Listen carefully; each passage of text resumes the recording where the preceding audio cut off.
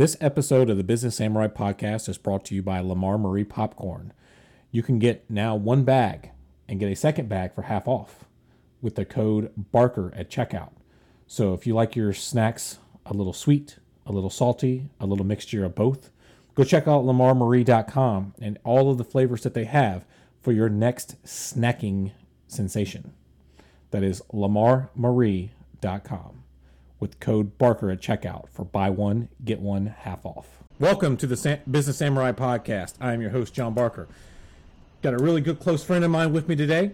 Rialand Jones is the Chief Popmaster and Director of Deliciousness for the Richmond, Virginia-based Lamar Marie's Gourmet Popcorn, where he is not only helping people quench their hunger for a delicious gourmet snack, but helping local schools and nonprofit organizations raise money through their 50-50 fundraising program. After leaving the Air Force as a staff sergeant, Rialand began searching for his place in the world of business. While spending some time as a government contractor in corporate America, he still spent a lot of time honing in his business acumen. Day to day, he is a husband, father, and still running his growing gourmet popcorn business on not only a local stage, but as a national e-commerce brand with the sights set on expansion to more markets. He's also the sponsor of this podcast now. Use code Barker for buy one, get one 50% off.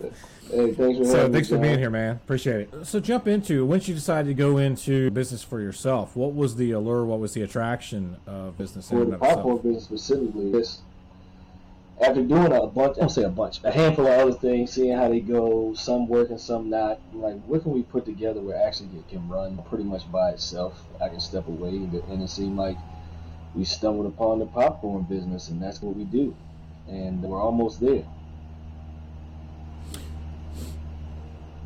So this wasn't a situation where you were like a popcorn fiend every night and stuff. It was you thought there was I don't want to say an easy entry in the market, because there are obviously always startup and stuff like that, but it was like, hey, this could be something that can turn into a revenue generating. Yeah, don't get me wrong.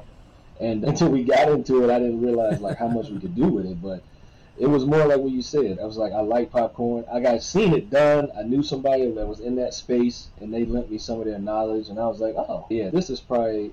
I just felt like when I first saw it, it was like 2 years between when I first saw it and I had a little bit, like I was intrigued by the whole concept. Then it wasn't until 2 years later that I actually felt, okay, this is a thing. And that 2 years was probably like, it just kept coming back up in my mind. So now I was like, this is probably the next thing. Let me dig a little deeper, and then that's how we got into it. Gotcha. So I don't want to talk about these other things, but I want to use this as a launching pad to my next question. I know you've had experience and do a lot with DJing and in the fitness industry and had done some work in there. When starting the Gourmet Popcorn, how much more of startup dealing with food, with having to go through some hurdles with food and the machinery to make that work versus some of the, obviously DJ, you got equipment with that, but it's not a food product. You don't have the barriers.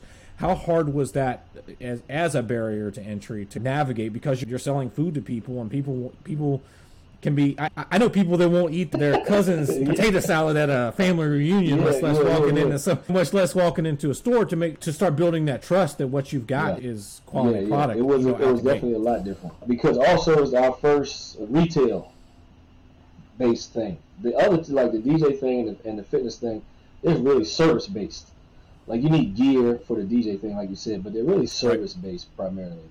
So this had a big hurdle. It was retail primarily, and it was food, like you said.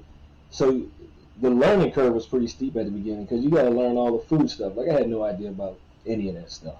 So you're a lot of phone calls and emails with Department of Health, with Department of Agriculture. Since we're in Virginia, it's both when you first start, and then we're really under Department of Agriculture. And then all the equipment that you got to get. It can be an expensive startup depending on how you start. You can start cheap, but I don't particularly like to do it that way. I want, what do we need so we don't got to buy it again in 6 months or 12? Let's just get the thing, or as close as we can as the thing, so we don't have to worry about it ever again. That was the biggest hurdles for here. And then financing all. We bootstrapped this thing from the ground, and to be honest, we were under financed, which is what led to the first couple of years sucking.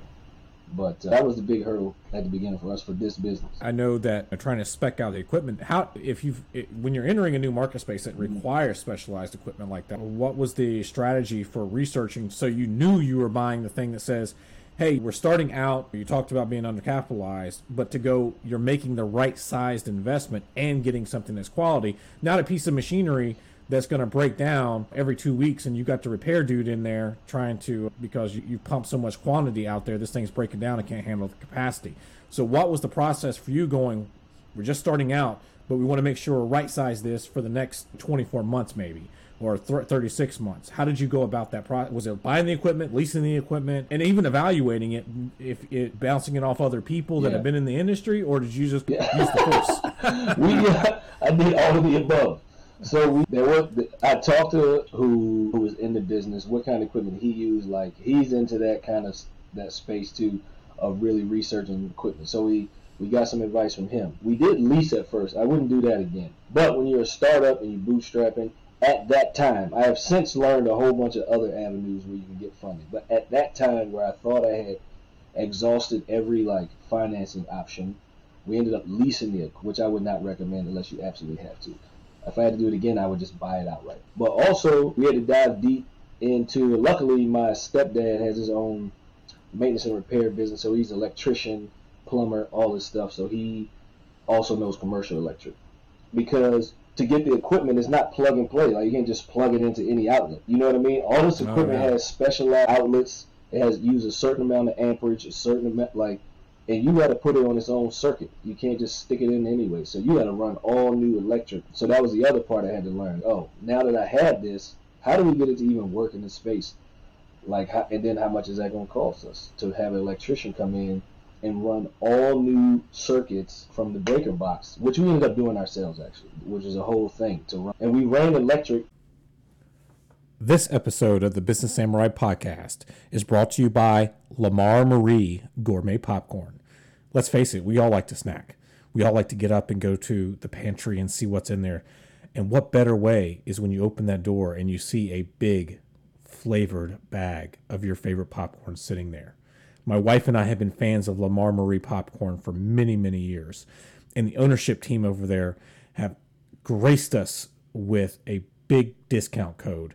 Buy one, get one half off. So the next time you need a good snack, go to lamarmarie.com, enter the code Barker at checkout, and save a ton of money. And if you're looking for a suggestion, my absolute favorite is the chicken and waffles. For expansion. So to me, again, what are we doing so we don't got to repeat this step again? Okay, so we think, in my head, we going to blow up. At some point, we're going to blow up. It might not happen in 2 years. It might take 4 or 5.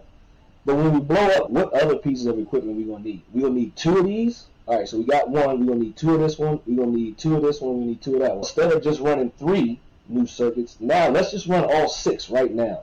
And I'm doing like this because we had to go up in the A-frame and come back down and all this trussing and all this stuff. So that's what we did. We just ran all the electric, even for expansion. So the lines are there. When we're ready to tap in, all we got to do is tap in when new equipment get here. Okay, yeah, and I guess that makes sense because that's that part of going, how much would that cost you down the road to go do that? While you're already up there, the cost is probably much more minimal than starting over from scratch. Obviously, that all makes a lot of sense. I know your bigger plan is obviously to go nationwide with this through partnerships, and you've gotten the local baseball team, in Richmond, I think it's the Squirrels now, as a major contributor. Was part of being able and trying to think that through, and you talked about being the retail, with the walk-in traffic being smaller percentage of your overall revenue, was part of the having more workspace then for expansion versus blowing up the retail front end for walk-in traffic and local advertisement type of stuff. Where was your thinking with picking your spot and the location? It did come into mind. We started off doing events. So when we were looking for a space, I knew off the break we need to have a space where we could still do what we need to do, have the retail, but then also still do events without it seeming cluttered and trying to do both of those things in the same area. I don't even know how many spaces we looked at. We probably looked at 15 different spaces before we found the one that we're in right now. We're in a 2,400 square foot spot. And again, we're going to grow. Yeah, I might have been a little bit too overly cocky about how quickly we would grow. But I knew we would grow. So it's like, do we get a little tiny spot, and then, yeah. You got to be optimistic about yourself. That's true. Sometimes it bites me in the butt. But this one turned out good. Okay, it bite me in the butt at first. So we moved in space because I said, yeah, we have all this unused room now. But if we get like a 900 square foot space and things go, we're going to have to move. We're going to have to move in 18 months. So it's a whole nother expense. Like, it's expensive to move. You build out, and then 18 months later, you got to move and build out again. We're talking probably 20, 30 grand to make this transition. So I was like, it sucks now. We're heavy on the front, but we're going to end up using all this space. And then fast forward to now, like, we use almost all of the space. We probably use 85% of the space at this point. And our lease is about to coming up. We got to figure all this stuff out again to renew our lease. If we stay there, we're actually going to have to reconfigure how we've done it inside to expand the kitchen out so we can do more capacity. We can process more, produce. So that was my thought then. And it was a pain to find a spot. It was, because you have very specific needs, and not everything. You're handcuffed by what's available at the time you're trying to make that move. So it took us a few months to find something.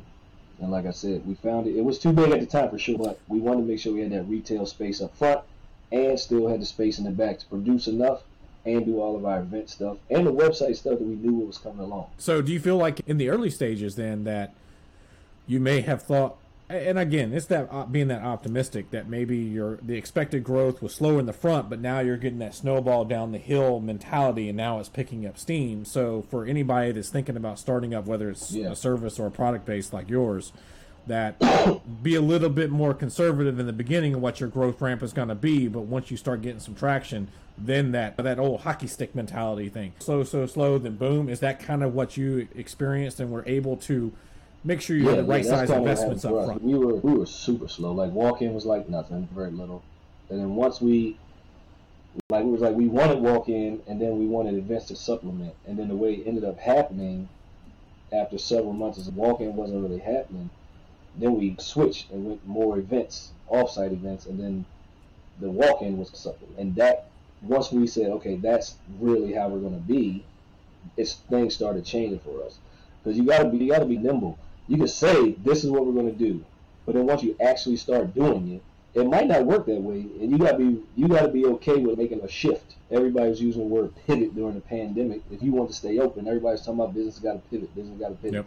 Like, you did, and you do, and now that word's just used all the time, but that's basically what you got to be ready to do. You got to be ready to make a shift, both mentally and inside your business, so that you can make money. We're here to make money. No one's here to lose or go out. That can happen if you don't recognize what's happening and then make a change as quick as you can. Let's talk about yours in particular, because obviously if you walk into stores out there, and I won't mention any of the names, but you see a lot of other brands that are out there that have been in the market spaces that I know you want to enter. They're in the Targets, they're in the Starbucks and stuff like that. When you entered and said, we're going to do popcorn, and now we've talked about your startup and right-sizing the equipment, what did you do to differentiate your popcorn offering from the others that are on the market right now? What's weird is a lot of the stuff that we do, like, it was the plan from the beginning. Some stuff we didn't have to transition into.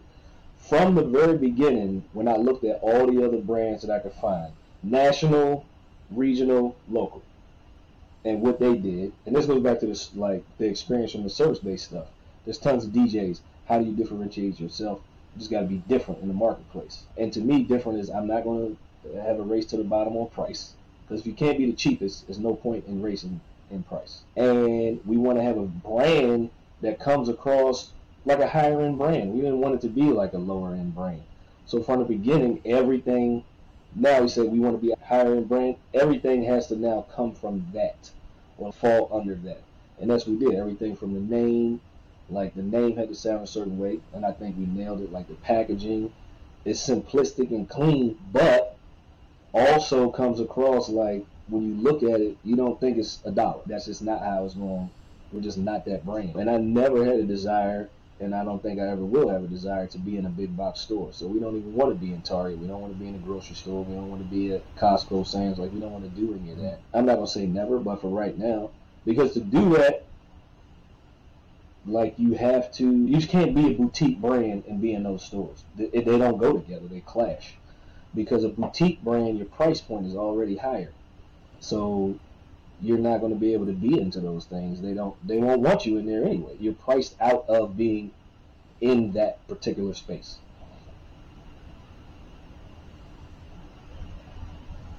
But with some of your offering, though, one of the things, and for people, go check out lamarmarie.com and just look at all the flavor options. It's one of those things where you have tons of what you offer on the store is definitely more, I think, than some of the other competitors. I've not really looked into it, but I know the offering. And then if you actually step into the store itself, it's like walking into the Baskin Robbins of gourmet gourmet popcorn, because of all the different flavoring that you've got in there. So talk about how many different flavors do you usually try? I know you cycle in and out. You just released a new one, I think I saw recently. So how many do you usually keep on hand, and what do you use as the deciding factor of, all right, it's time to cycle this one out, and let's try to bring in something new that we haven't done before? What's your workflow look like? We cycle out seasonal. So we got some that are staples. We keep them year round. And then we have some that are seasonal. Then we have some limited edition. So we're always going to cycle by season. Probably, I'd say, anywhere from like 10 to 20 flavors are going to be seasonal. We keep 10 to 20, 15 to 20 staples are year round. And in the store, we keep about 45 flavors total on the shelf. Online, we have 16 for logistical reasons. When we first launched online, we had way more, and it was a nightmare. So we had to scale that down a lot. So now we have about 16. And for me, the flavors, of course, when we started, it was like, what flavors are out there right now? Okay, these ones, cool. Let me taste all of them.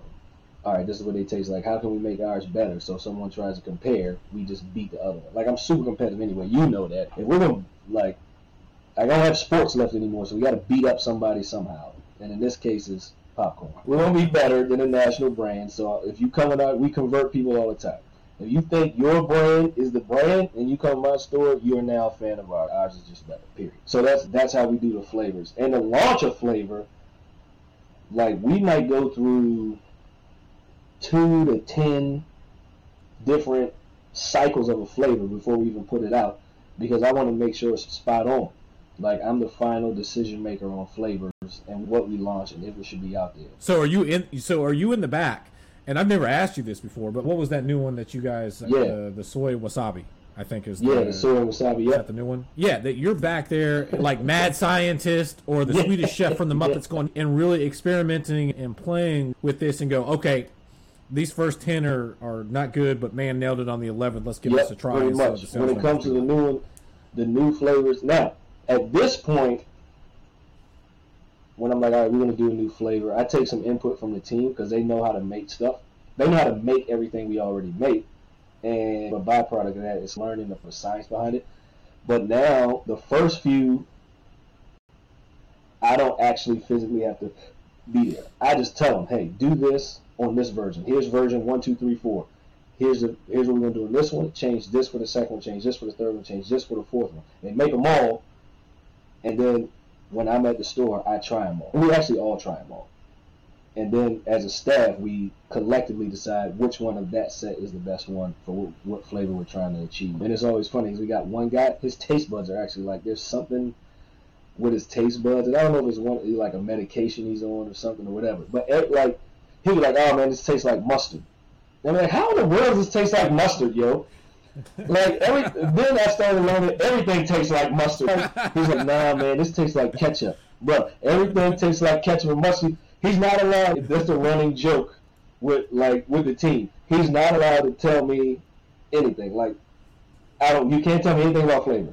If he's like, oh man, this tastes a little bit off. No, I don't believe you. Get someone else to taste it. Because you think everything tastes like ketchup and mustard anyway. You're not reliable on this one.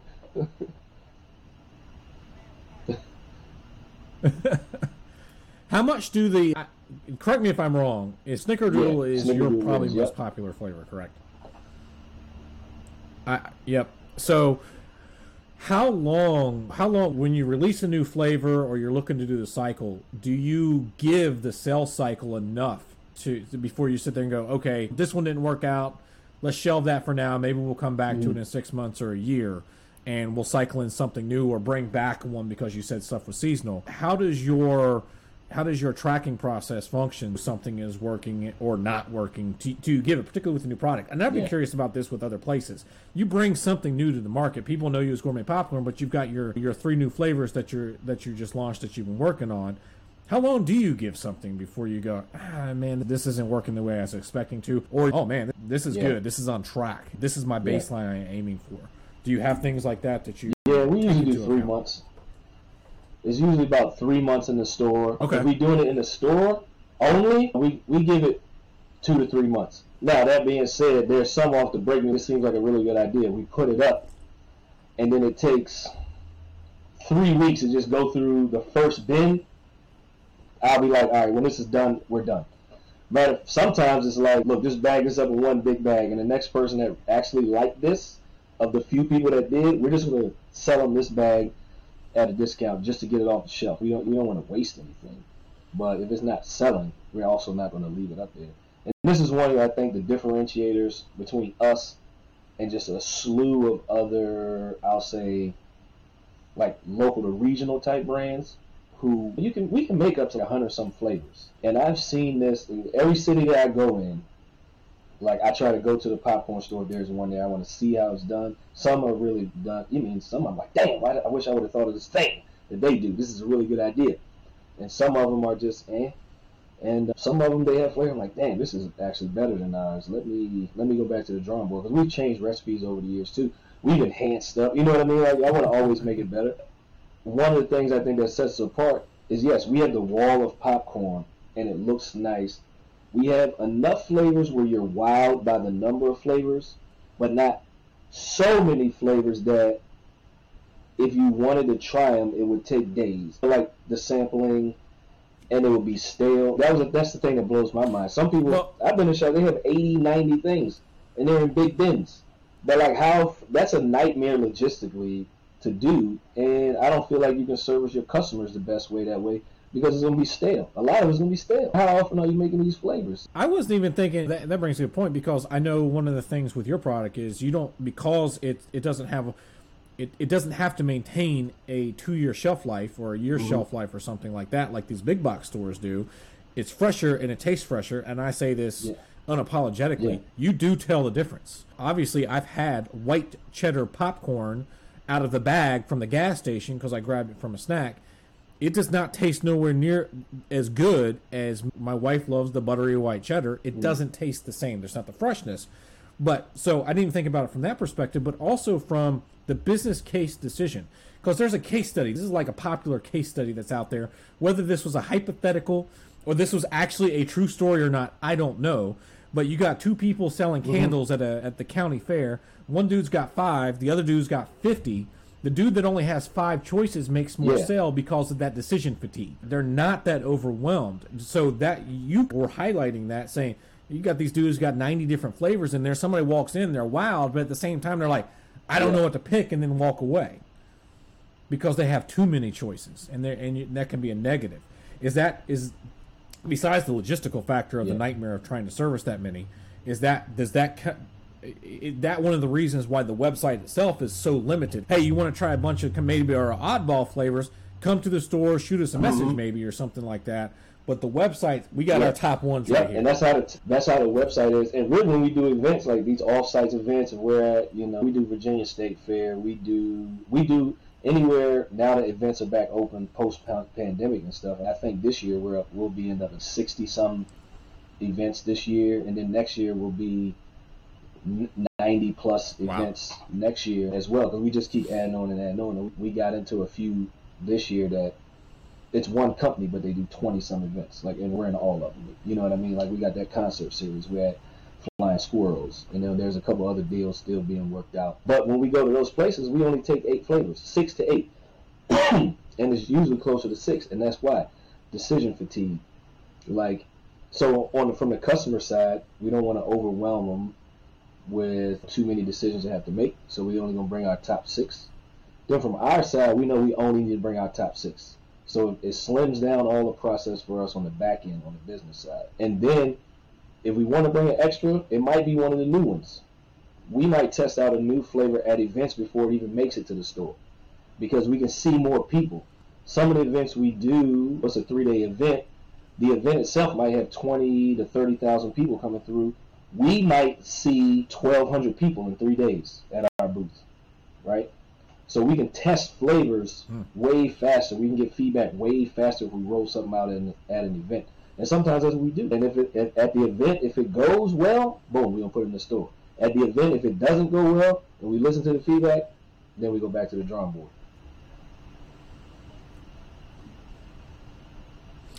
You talked about, I know, setting up that boutique brand, that gourmet brand, of being higher than the other players that are in the market space, again, some of those national ones. The only other thing that I can think of that relates to that, only because my mother-in-law worked there when I first met Erin, my wife, was the gourmet chocolate shop. The people that are in the back making chocolate is my closest comparison to that, because she worked in one, actually a pretty famous one, like President's. Is it Kilwins? My mind's blanking on the name.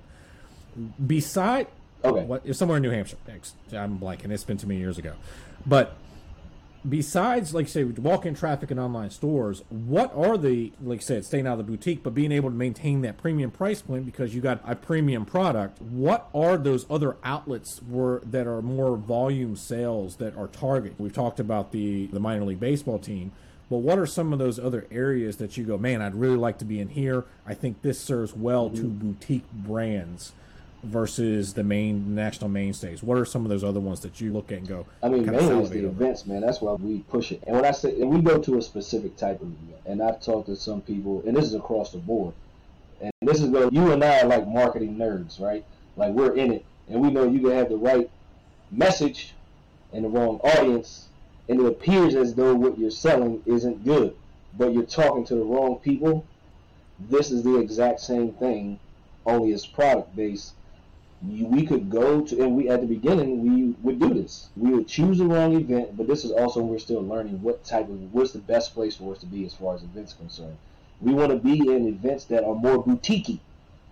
Like the people that come to these events, it's a higher product offering. These are all handmade things. If it's art, like the artist is there. If they are sculpture, whatever they do, they're there. If it's clothes, they make it for the most part. Like we're at makers events and artisan events. These by default demand a higher price because it's a premium product. We're just in line with these ones as a gourmet food, and usually they have a gourmet food section where they let a handful of artisan type makers in. And one of the criteria is you have to make it. Some of them is so strict that you can't even send a representative. I couldn't even send one of our team members. I physically have to be there. It has to be the maker to be at the event. Yeah. So you can't even, no matter how many people you have on your team. Like for this specific event, I had to actually show up and be there. Which doesn't bother me. I love events. But those are the things that so it makes me salivate, those type of events, because it's high volume. I mean, you working that 10, 12 hours of that event each day. You hustling. Yeah. Oh yeah, it's a hopping thing. There's people. These are high trafficked events that are worth your time. Loading up and heading down there and then continuing to spread brand awareness. Yeah, exactly. Like I said, that's what we. I mean, this is kind of like a boots on the ground, grassroots approach that you just happens to produce a really good amount of revenue as a result. And then on the other side, we did some wholesaling stuff to some boutiques. And we learned that we need to change a few things. But also, one of the things that holds us back is, on the wholesale side, is we don't put a bunch of stuff into the thing so it can last 6 to 8 months to a year. And to wholesale a lot, that's what people are looking for. Because they don't want to order frequently. But with us, we have to. We just choose not to do that. We choose to make it more frequently than over making a lot and then not having to make anything for 8-9 weeks and then making it again. Yeah, I'm gonna use this analogy for that because it's a place I refuse to eat anymore. It's you can tell when something's got all that preservative stuff in there for that longer shelf life. I don't put a lot of salt on food, but man, I refuse to go eat at Ruby Tuesdays anymore because everything feels like it's been made to last 10 years. Because of the sodium content. And I know, and you can just tell the difference with that freshness in those types of things at other places, at least to me. But then you got to be really fine-tuned in on how much your supply, how much you have in your supply, and really knowing the numbers of the business. Because I keep thinking about that Lamar Marie would be a good target for Marcus Lemonis and the Prophet. Yeah, I love that show. Familiar with that show? Come in. All right, man. Yeah. What's your margins? Show me your numbers. The store set up. There's no workflow to come in there. It feels if you watch, particularly some of the candy shop ones, that you would be fine-tuned to be to be. And every time I'm about to change something, and this is right now because we're going through a big changing period of stuff in the store specifically. And I joke with Chris, I'm like, I'll just sit there and be like, what would Marcus do? What would he do? And then sometimes I go back and rewatch some of those episodes that are like the candy shops or like the or whatever. Like I'll go back and rewatch some of those episodes. And okay, let me get my mind. Where do we go? Okay, we need to do this and this. You know what I mean? Here's a list of things. What can we do? Let's hone down this. Because obviously they have a little bit more budget for all these big changes all at the same time than we do. We got to be a little bit more specific. But yeah, I go back to that all the time, man, because it's so true. And I've been to one of those candy stores. You remember you remember the dude? I think they were in Jacksonville, Florida. And he was a candy maker. It was him and his wife in this little small space. They had a partner, and then he got rid of that partner and put him in a bigger space. And then when they did like a circle back episode or checking on whatever, they actually put him in this giant space, multi-level. They were doing candy making. That's in Jacksonville. They brought him back to help in other episodes, and they used I think they used other people that had different services. Yeah, like a signage, something like he brought in one of his sign guys. Yeah. The lights. That was one. I think they did the lights. Yeah. That episode. The light guys. Because the dude had like crazy hair that I'm jealous of. That dude was one of my favorite dudes, and those episodes that had his shop were some of my favorite episodes. Yeah, we were in Jacksonville for an event, and it didn't click till I saw the episode later, where they were building out the space that they're in now in Jacksonville. Like it's across from where we were. And I was like, what are they doing? And it said the name in the candy store. I think it's Pete something or other. And I was like, oh, okay, cool. And then later when I saw it, I was like, holy crap, that was the freaking place we was right across from. And I'm like trying to look in the windows and all that, being a stalker, psycho. That's what, man, I love that freaking episode, man. I love that show altogether. If you don't nerd out on some aspect, you got to nerd out on some aspect of business, like really nerd out. You don't got to freaking nerd out on every single thing.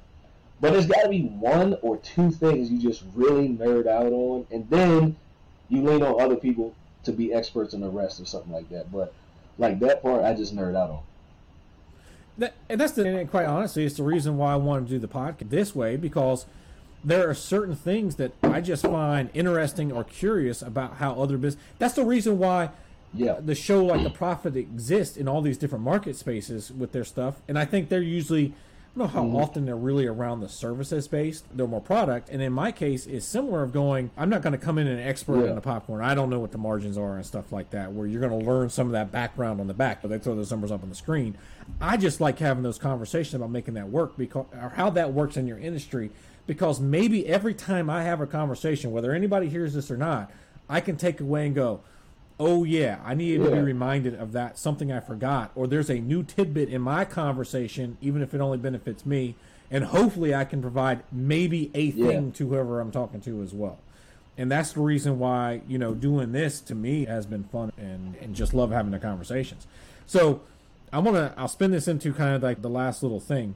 So we've talked about the gourmet boutique, setting up the premium thing. So you got your online store traffic, you've got your walk-in traffic to the store, and then you've got your events.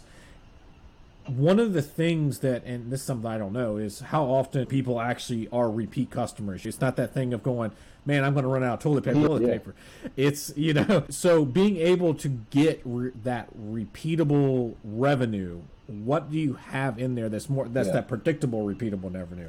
What type of initiatives are you taking to try to get those repeat customers that you count on month in, month out, quarterly out, where you go, at least this segment of my business is, there may be a dry spell of events in January, for instance, for the freaking Christmas crash or something like that, and there may not be I don't know, I'm just saying, projecting that. I know other people that do retail, they experience a crash in January a little bit. But do you have in place to sit there and try to start building a very loyal following? For us, we just try to look at the numbers. That's why loyalty programs exist, really. I mean, they do service the customer, but they also just serve as a data point for the business, especially depending on what point of sale you use. Online is easy. There's some software we have, but is that, I guess specifically, is that what that VIP club is aimed at? Is there most ardent fans that go, I like your pop, and that's something from you on the business, you go, I really want to expand that. VIP program is one of those, and we want to grow that too. That's one of the things that's on the list once we take care of some other bigger things that need to trickle down to there, because we kind of launched that and then learned that there was a couple other bigger things we should have done first, but we didn't. So now we're trying to do that and then come back down to the VIP. But yeah, the things we do, that's why we cycle the flavors. And if you look at the data, there's people that you'll see them only in certain seasons. You see almost everybody at Christmas time. That's the other thing. The more new customers we can get throughout the year, the more we do in the fourth quarter every year. Because almost everybody comes back. We'll see, if you made one purchase as a customer throughout the year, we see 80% of those people come back around Christmas time when we do big holiday pushes and stuff like that. So it's because you're like collecting, you've got their emails, you're pushing out a newsletter, or hey, you need to get your Christmas orders in by now so we can make sure it's made. So we have just the basis of those programs to get people back, and then we just look at the numbers because that's how we do our projections too. For the next one. Okay, so then each year you're going, all right, we did X amount this year, or we want to see a 10% growth here, a 15% growth there. This program didn't work, or this flavors didn't work, so we're going to ditch these and try something else, or just increase production ones that already are the top ones. And we obviously want to be better and better and better, and we have to be if we're just going to keep growing. We're not nowhere near where I would consider to be like the spot where we like, all right, we're good right here. This is where we're just going to hover. You know what I mean? We want to arrow.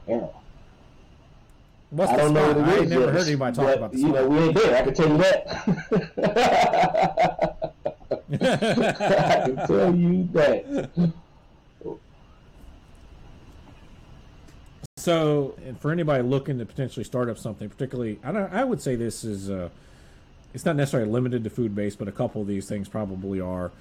When you start out and you're still on a nonstop learning curve, you got to make sure, and this is me just regurgitating, make sure that you've defined your avatar. This is something I've really personally been going through recently, I know what I've got is good. I just need to make sure I'm telling it to the right people and I'm in the right place to do that at. So you're able to really define who your customer is going to be, so you can make sure that everything else is on message.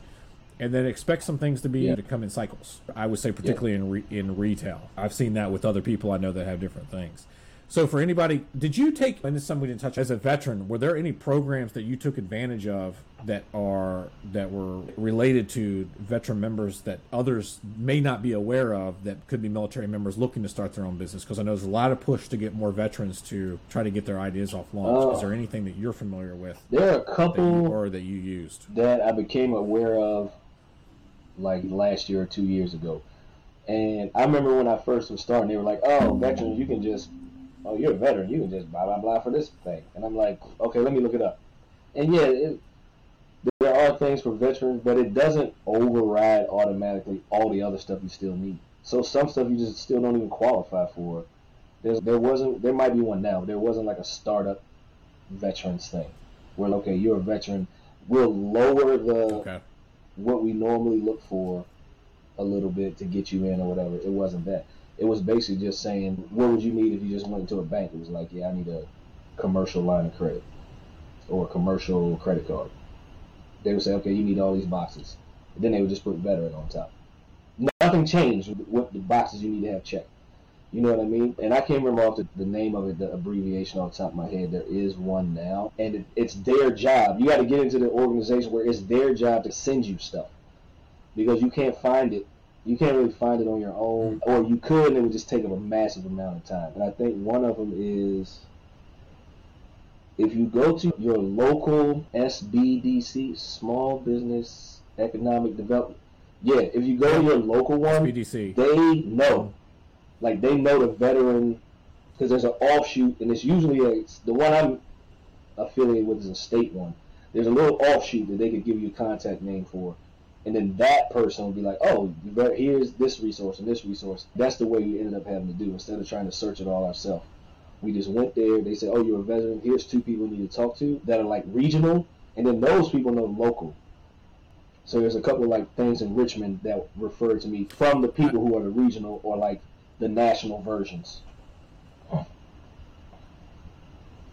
Yeah, I'll piggyback on that, and you can go, anybody listening can go check out my conversation with John Holden, who's the Economic Development Director for Stafford County, Virginia. And the local government also has programs. I can't speak to the veteran stuff, but the SPDC, each community has one, or there'll be somebody that is familiar with the local one. When I was in Culpeper County doing the Chamber of Commerce stuff, the rep would always come talk to the board members and things of that nature from the local community. And then I found out, particularly with speaking with John in Stafford, that the local community and the local economic development is there and should have programs as well for anybody looking to do start up, expand a business, looking for additional resources. Yeah, it is as well. Man, this has been good, getting a little behind the scenes on how the popcorn business works. And like I said, I'm obviously biased. We're friends. Your stuff is good, and me as well as I do. If I thought your stuff was butt, I would tell you it was butt, and it is not. It is awesome. Don't get me wrong. I've got my favorite flavors. You need to bring back s'mores. Chicken and waffles. S'mores is coming back. It is. S'mores is coming back. That's the seasonal one. Yeah. And we're gonna flip s'mores of this season. Yep. We bring back regular s'mores, and then we got the s'mores remix coming out in the fall too. Okay, I'll be on the lookout for that. But for anybody wanting to either reach out and connect with you directly or want to check out, what's the if you want to hit us up for anything, rva@lamarmarie, that's the email address to send the email to, and then we'll be able to answer your question. If it needs to come directly to me, it will get forwarded to me. And then we take messages from everything, Instagram, Facebook, whatever. I put my little doodad down in there. @Rialand Jones is my personal one, or @LamarMarie is our social media handle, pretty much across all platforms. Yeah. And I'll throw this in there one last time. Get one, buy one, get one half off. Use that code. Yeah. Right. No problem. Thanks for having me on. Appreciate it, man.